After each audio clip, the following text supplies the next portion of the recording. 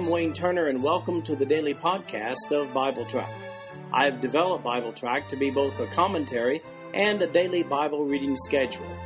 These podcasts cover the text and commentary, which may be found at www.bibletrack.org.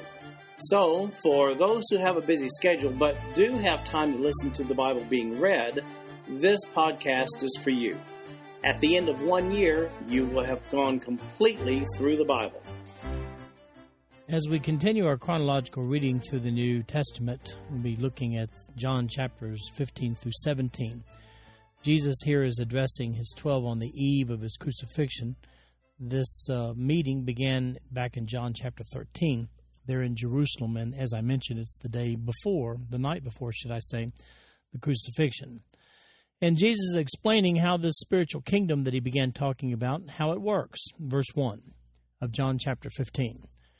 I am the true vine, and my Father is the husbandman. Every branch in me that beareth not fruit, he taketh away, and every branch that beareth fruit, he purgeth it, that it may bring forth more fruit. Now ye are clean through the word which I have spoken unto you. Abide in me, and I in you, as the branch cannot bear fruit of itself, except it abide in the vine. No more can ye, except ye abide in me. I am the vine, ye are the branches. He that abideth in me, and I in him, the same bringeth forth much fruit, for without me ye can do nothing. If a man abide not in me, he is cast forth as a branch, and is withered, and men gather them, and cast them into the fire, and they are burned. If ye abide in me, and my words abide in you, ye shall ask what ye will, and it shall be done unto you. Herein is my Father glorified, that ye bear much fruit. So shall ye be my disciples. As the Father hath loved me, so have I loved you. Continue ye in my love. If ye keep my commandments, ye shall abide in my love, even as I have kept my Father's commandments, and abide in his love. These things have I spoken unto you, that my joy might remain in you, and that your joy might be full. This is my commandment, that ye love one another as I have loved you. Greater love hath no man than this, that a man lay down his life for his friends. Ye are my friends, if ye do whatsoever I command you. Henceforth I call you not servants, for the servant knoweth not what his Lord doeth. But I have called you friends, for all things that I have heard of my Father I have made known unto you. Ye have not chosen me, but I have chosen you, and ordained you, that ye should go and bring forth fruit, and that your fruit should remain, that whatsoever ye shall ask of the Father in my name, he may give it you. These things I command you, that ye love one another. Chapter 15 here is a continuation of the discourse of John chapter 14. This all took place on the eve of the crucifixion after they observed the Passover supper, which actually began back in John chapter 13. Jesus has been talking about individual entry into the spiritual kingdom, in other words, personal salvation. Now, specifically, here's how this spiritual kingdom operates. Jesus is the vine, God is the vine dresser. We see that in verse 1. Verse 2 begins, every branch in me that beareth not fruit, he taketh away. Now, I'm convinced that this speaks of the disobedient, unprofitable believer whose physical life is cut prematurely short because of continued disobedience. Such is the case with the disobedient believers in Corinth, referenced in 1 Corinthians chapter 11, verse 30. Now, verse 2 continues here, and every branch that beareth fruit, he purgeth it, that it may bring forth more fruit. This purging or pruning of verse 2 is undoubtedly the maturing process of trial that obedient believers undergo in the process of living the Christian life. The Word of God is the pruning instrument. If you want to understand more about this process of trial, look at my article entitled Trial, Testing, and Temptation under the topic section of BibleTrack.org, or in the written notes for today's reading. There's a link there where you see process of trial underlined. Click on that and you'll be taken to that article. The Word of God, by the way, is the pruning instrument. Now, verse 3 is a universal statement of fact with regard to the purifying effect of God's Word on believers. It's simple. Staying in God's Word makes one spiritually clean and strong. Verses 4 and 5 indicate that our entire success as believers rests upon the empowerment of Jesus Christ through the cleansing effect of the Word of God. That's what we see in verse 3. In other words, one cannot abide, verses 4 and 5, without the continual cleansing effect of the Word. Now, verse 6 is a little difficult. Jesus may be presenting one of three scenarios here. All right, first of all, let's look at verse 6 again. Let me read it to you. If a man abide not in me, he He is cast forth as a branch and is withered, and men gather them and cast them into the fire, and they are burned. All right, let's look at three different scenarios. Perhaps scenario number one, the unregenerate have no part in Christ, thus the fire there would be understood as hell. All right, let's look at a second scenario. Those who were in the vine but ceased to bear fruit were overtaken by men and lost their public testimony.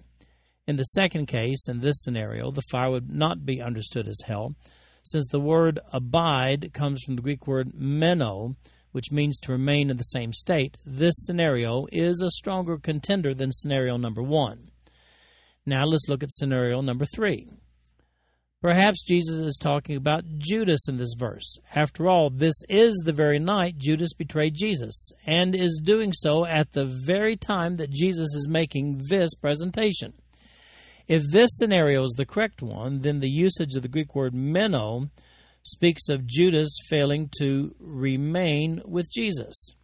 Since Jesus identified Judas as diabolical early in his earthly ministry, back in John chapter 6, verse 70, we know that Judas was never spiritually abiding in Christ, only physically accompanying Jesus. If Jesus is talking about Judas here, then the fire is a reference to hell. Now, in order to assist the student of the Bible in making an informed decision regarding verse 6 here, let's do a word-for-word translation. I mean, a Greek to English substitution for the words in this verse. And so here it is, translated myself. If a certain one might not remain in me. And I've listed in the written notes of BibleTrack.org why I've translated it in such a way. That's an aorist subjunctive, and that's why we have the might not have remained in me. If a certain one might not remain in me, he, she or it, was cast out, without, as the branch. And he was dried up. And they gather the same, and into the fire they cast. And he is being burned. Now, the details of why I've translated that way are written between those sentences that I just read you. It's interesting to me that the Greek aorist tense is used in this verse up to the words dried up, but the present tense is used for the balance of the verse. While the Greek aorist tense indicates a point in time, usually it's past tense, but not always, rather than a continuing action, which is the sense in which we translate present tense, the tense change here in the middle of this verse is kind of curious. That would seem to lend credibility to scenario number 3 that we talked about. Maybe Jesus is addressing the Judas betrayal issue. Now, verses 7 and 8 indicate that the natural process of the believer is to bear fruit. But what is this fruit? This fruit is obviously the fruit of the Spirit found in Galatians 5, verses 22 and 23. Those two verses say this, but the fruit of the Spirit is love, joy, peace, long-suffering, gentleness, goodness, faith, meekness, temperance. Against such there is no law. That's the kind of fruit that we expect a believer to bear. It's important to note that bear and bring forth in this chapter both come from the exact same Greek word, phero. In this passage, it's found in verses 2, 4, 5, 8, and 16. Therefore, the bring forth fruit of verse 16 cannot refer to winning people to Christ as some have taught.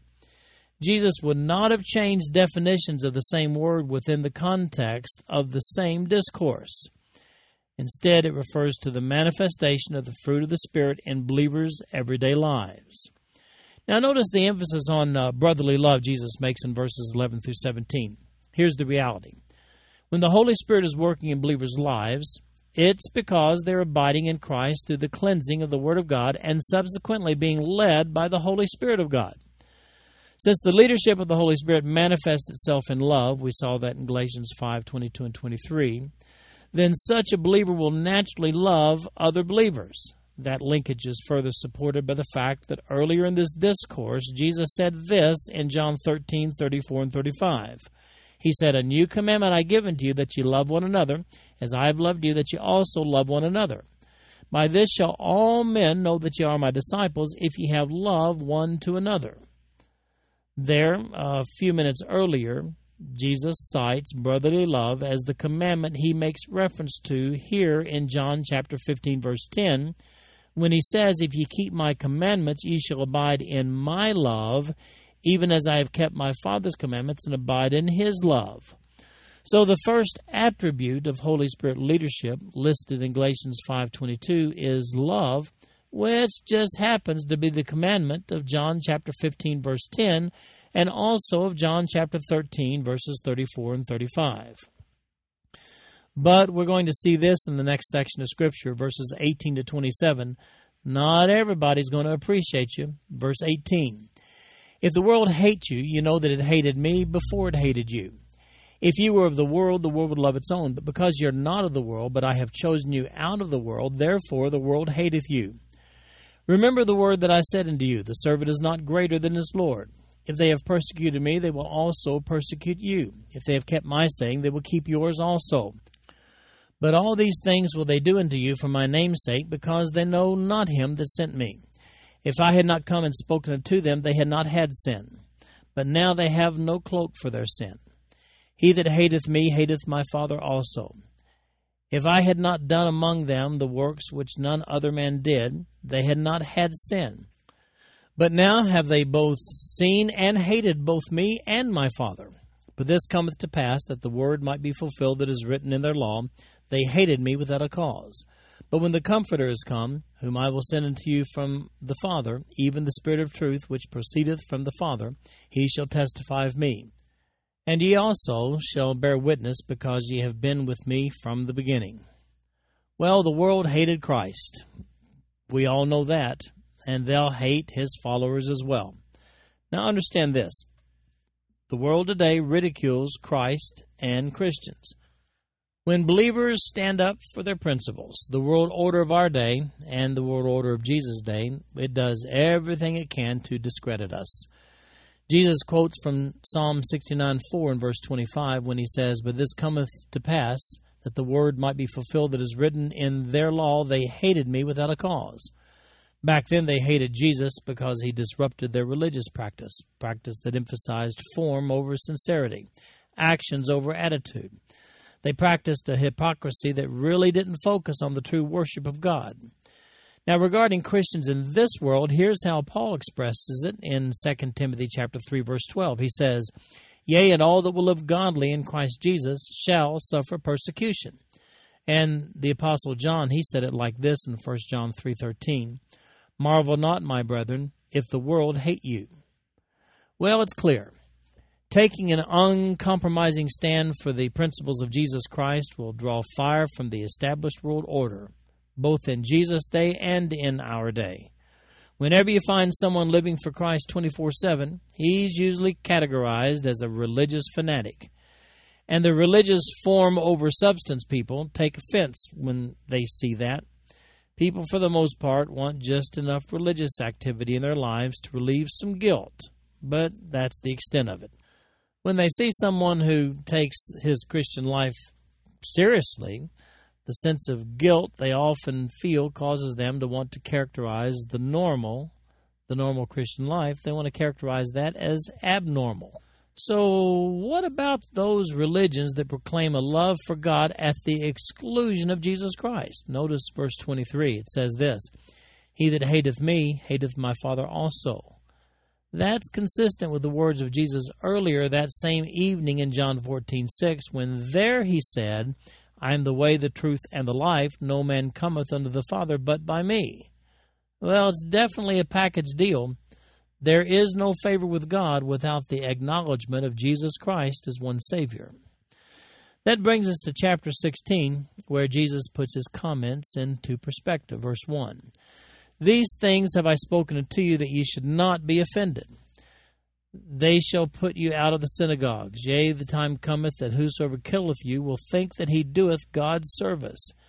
And these things will they do unto you, because they have not known the Father nor me. But these things have I told you, that when the time shall come, ye may remember that I told you of them. And these things I said not unto you at the beginning, because I was with you."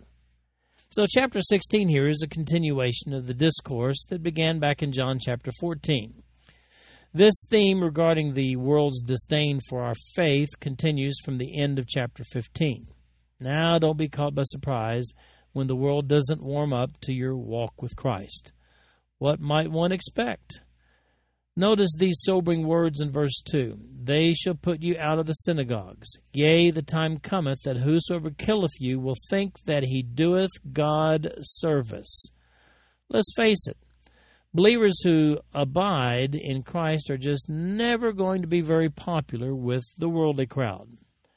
Earlier in this discourse, Jesus referenced the Holy Spirit as the Comforter that would soon come in John chapter 14, verses 16, and again in verse 26. He mentions it again here in verse 26 in the context that the Holy Spirit will bring us comfort when believers are hated by the world. Jesus will elaborate additionally in John chapter 16, verse 7, when we get to that in just a few seconds. That brings us to John chapter 16, beginning with verse 5. But now I go my way to him that sent me, and none of you asketh me, Whither goest thou? But because I have said these things unto you, sorrow hath filled your heart. Nevertheless, I tell you the truth, it is expedient for you that I go away. For if I go not away, the Comforter will not come, but if I depart, I will send him unto you. And when he is come, he will reprove the world of sin and of righteousness and of judgment. Of sin, because they believe not on me. Of righteousness, because I go to my Father, and ye see me no more. Of judgment, because the prince of this world is judged. I have yet many things to say unto you, but you cannot bear them now. Howbeit, when he, the Spirit of truth, is come, he will guide you into all the truth. For he shall not speak of himself, but whatsoever he shall hear, that shall he speak, and he will show you things to come. He shall glorify me, for he shall receive of mine, and shall show it unto you. All things that the Father hath are mine, therefore said I, that he shall take of mine, and shall show it unto you. A little while, and ye shall not see me. And again, a little while, and ye shall see me, because I go to the Father. Then said some of his disciples among themselves, What is this that he saith unto us, a little while, and ye shall not see me, and again a little while, and ye shall see me, and because I go to my Father? They said, therefore, What is this that he saith, a little while? We cannot tell what he saith. Now Jesus knew that they were desirous to ask him, and said unto them, Do ye inquire among yourselves of that I said, A little while, and ye shall not see me, and again a little while, and ye shall see me? Verily, verily, I say unto you, that ye shall weep and lament, but the world shall rejoice, and ye shall be sorrowful, but your sorrow shall be turned into joy. A woman, when she is in travail, hath sorrow, because her hour is come. But as soon as she is delivered of the child, she remembereth no more the anguish for joy that a man is born into the world. And ye now therefore have sorrow, but I will see you again, and your heart shall rejoice, and your joy no man taketh from you. Well, earlier in this discourse, Jesus had told them that he was leaving to prepare a place for them. He said that back in John chapter 14, verses 1 through 6. He points out here in verses 5 and 6 that his disciples seem to be focused on the loss of presence of Jesus rather than Jesus' destination and future work. For that reason, Jesus goes into some detail regarding the coming empowerment of the Holy Spirit. Look at verse 7. It says, Nevertheless, I tell you the truth, it is expedient for you that I go away. For if I go not away, the Comforter will not come unto you, but if I depart, then will I send him unto you. The word Comforter used here comes from the Greek word parakletos. It's used only 5 times in the New Testament. That's John chapter 14, verses 16 and 26, John chapter 15, verse 26, and then John chapter 16, verse 7, and then one more time in 1 John chapter 2, verse 1, where there it's translated advocate instead. Now, Jesus clearly identifies this Comforter to be the Holy Spirit in John chapter 14, verse 26. Therefore, the presence of the Holy Spirit in the life of a believer is the equivalent of the presence of Jesus Christ. It's important to understand that all believers have the Holy Spirit indwelling within them. The Holy Spirit facilitates our salvation to begin with, according to 1 Corinthians 12:13. Without the indwelling presence of the Holy Spirit, there can't be salvation. As a matter of fact, Paul says so directly in Romans chapter 8, verse 9, when he says this, Now if any man have not the Spirit of Christ, he's none of his. A further benefit of the Holy Spirit's presence in believers is spiritual understanding. Look at verse 13, where we see this. He will guide believers to understand spiritual things. Verses 8 through 11 here might seem a little cryptic to you. Here's what they say. And when he is come, he will reprove the world of sin and of righteousness and of judgment. Of sin, because they believe not on me. Of righteousness, because I go to my Father and ye see me no more. Of judgment, because the prince of this world is judged. Here's the sense I think we derive from these verses. The Holy Spirit comes after Jesus has ascended on the day of Pentecost. Acts chapter 2. The Holy Spirit will identify distinctions. 3 listed here. 1, sin for those who have rejected Christ as Savior. Number 2, righteousness for those who accept Jesus and the finished work that he performed on the cross for salvation. And number 3, condemnation or judgment has been passed on the ruler, that's the prince of the world, that's talking about Satan. The Old Testament looked for a messianic redemption, an act that Satan was determined to thwart. At the sacrificial death of Jesus and subsequent glorification, Satan's attempts failed. Incidentally, the Greek word for prince, archon, in verse 11 is never used as a description of Jesus. Moreover, the prince is rather clearly identified by Jesus in John chapter 14, verse 30, which says, Hereafter I will not talk much with you, for the prince of this world cometh, and hath nothing in me. Paul refers to Satan himself as the prince of the power of the air when we get over to Ephesians chapter 2, verse 2. Jesus also attributes these activities to the Holy Spirit after Jesus has ascended to heaven. In verse 13, he will guide you into all truth. Also in verse 13, he will show you things to come.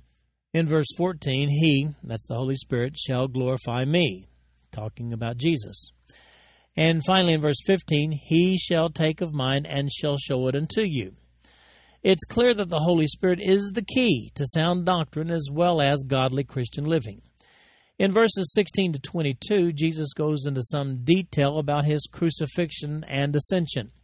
Verse 20 frames the discussion. Here's what he says, Verily, verily, I say unto you, that ye shall weep and lament, but the world shall rejoice. And ye shall be sorrowful, but your sorrow shall be turned into joy. The disciples will be sad when Jesus is crucified, but Satan's forces will be happy. However, in the final outcome, sorrow shall be turned into joy.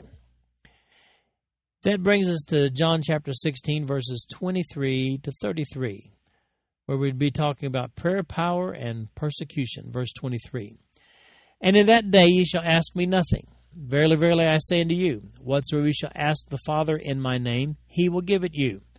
Hitherto have ye asked nothing in my name. Ask, and ye shall receive, that your joy may be full.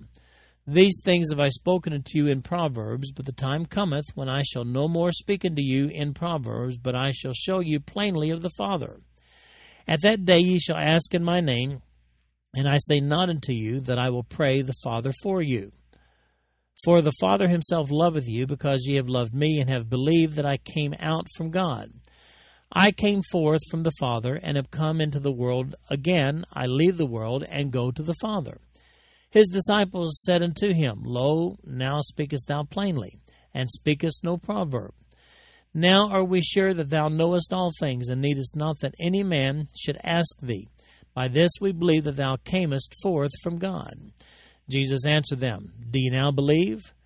Behold, the hour cometh, yea, is now come, that ye shall be scattered, every man to his own, and shall leave me alone.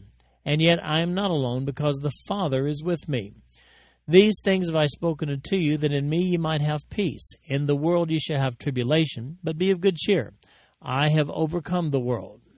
Here we see that the disciples are starting to understand the necessity of the crucifixion, the physical absence of Jesus, and the empowerment of the Holy Spirit that will follow. Prayer power will be experienced by anyone who prays in the name of Jesus. Many believers are confused about what it means to pray in Jesus' name. Look at my commentary, written notes, the commentary on John chapter 14, verses 12 through 14, for a clear explanation of the concept of praying in Jesus' name.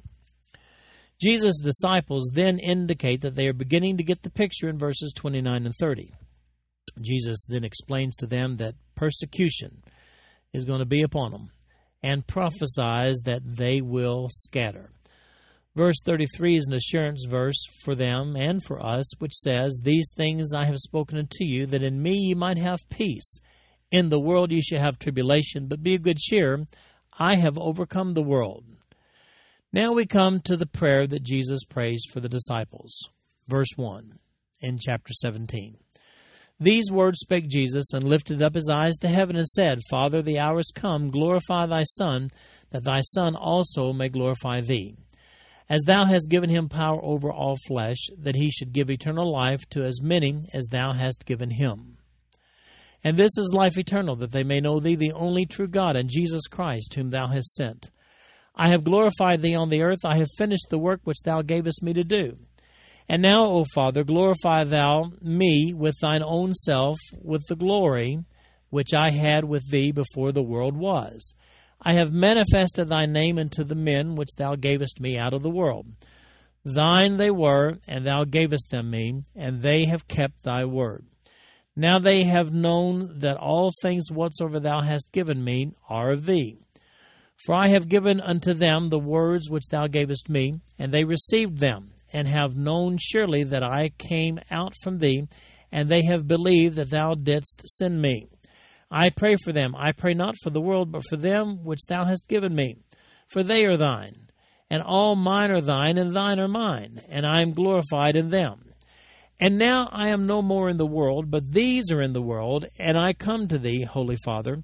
Keep through thine own name those whom thou hast given me, that they may be one as we are. While I was with them in the world, I kept them in thy name. Those that thou gavest me I have kept, and none of them is lost, but the son of perdition, that the scripture might be fulfilled. And now I come to thee, and these things I speak in the world, that they might have my joy fulfilled in themselves. I have given them thy word, and the world hath hated them, because they are not of the world, even as I am not of the world. I pray not that thou shouldest take them out of the world, but that thou shouldest keep them from the evil. They are not of the world, even as I am not of the world. Sanctify them through thy truth. Thy word is truth. As thou hast sent me into the world, even so have I also sent them into the world. And for their sakes I sanctify myself, that they also might be sanctified through the truth.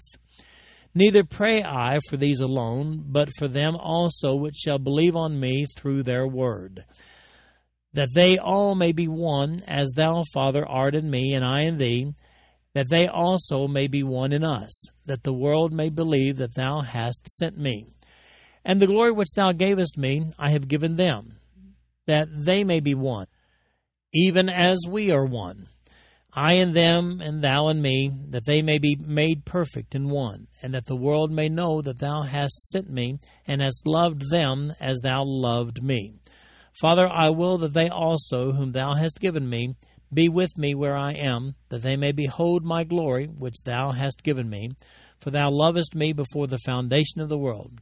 O righteous Father, the world hath not known thee, but I have known thee, and these have known that thou hast sent me. And I have declared unto them thy name, and will declare it, that the love wherewith thou hast loved me may be in them, and I in them. Jesus offers this prayer prior to entering the Garden of Gethsemane. By the way, this is not the prayer in Gethsemane reported in the Synoptic Gospels in Matthew 26:36-45, Mark 14:32-41, and Luke 22:39-46, and also John chapter 18, verse 1. This is not that prayer. This prayer of Jesus is divided into three parts. First of all, in verses 1 through 5, Jesus' prayer concerning himself.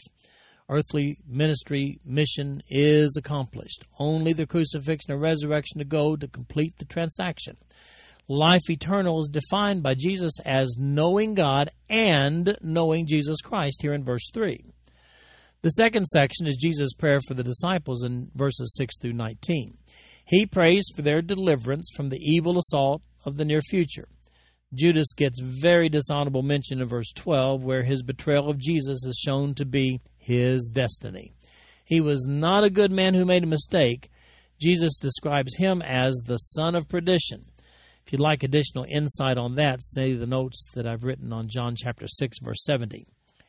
Verse 12 here takes on an additional significance in John chapter 18, verse 9. John tells us that this was fulfilled as Jesus protected his disciples from harm at his capture. You'll also notice that Jesus prays for his followers, not that they would withdraw from the world after his departure, but that they would refrain from indulging in the world's godless activities.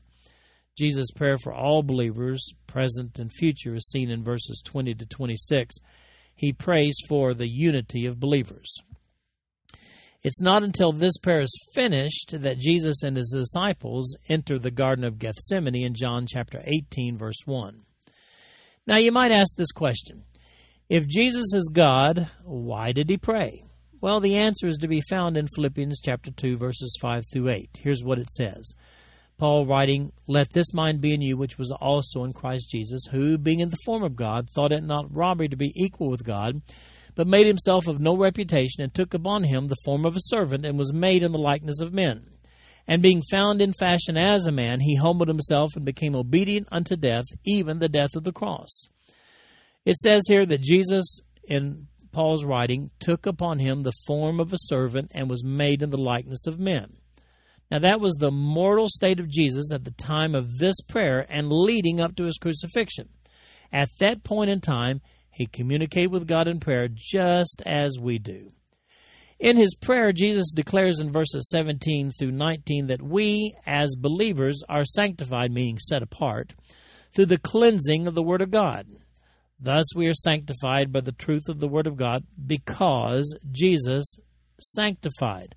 That's the Greek word hagiadzo, which means to set apart. Jesus sanctified himself for the crucifixion. It's vitally important that believers understand the value of embracing and studying God's Word, the Bible, as a regular routine in their daily Christian walk. Strong believers spend regular time daily reading and studying God's Word. And that's why I'm committed to providing this commentary to all believers everywhere. This concludes our podcast for today. I'm Wayne Turner, and if you'd like to read along with our commentary online, go to www.bibletrack.org. Thank you for listening in today. The background music for these podcasts is an original composition written by the music director of Faith Bible Church, Paul Walker.